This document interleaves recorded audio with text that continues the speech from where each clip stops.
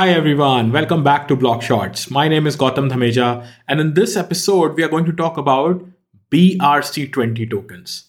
Yes, this is not ERC, this is BRC, B for Bitcoin. So, back in May 2023, a few months before this episode is going to be published, there was this whole new thing in the Bitcoin space called BRC20 tokens. People went crazy about it. There was a lot of activity on the Bitcoin blockchain.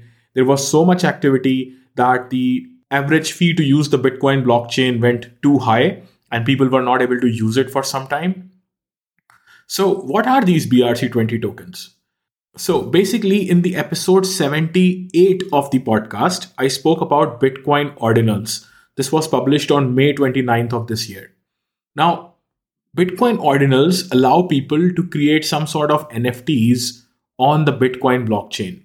I explained how it generally works in that episode, but the overall idea is that for every Satoshi, people can actually inscribe some data in the transaction of transferring that Satoshi, and that inscription actually acts as an NFT. This can be then bound to a particular kind of Satoshi on the Bitcoin blockchain. Satoshi is the smallest unit of Bitcoin. So yeah, that's how Bitcoin ordinals work. Now, BRC20 tokens are one step further than that. What BRC20 tokens do is allow you to mint, deploy, and transfer tokens using Bitcoin ordinals. So instead of inscribing some unique data and making it an NFT, the Bitcoin ordinals are used to deploy JSON objects in those inscriptions.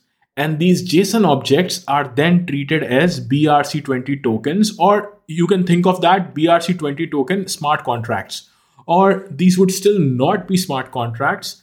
These would be something in between, like, a JSON object inscribed in a Bitcoin ordinal, and then this JSON object and the metadata inside this object is being treated as a BRC20 token and its metadata.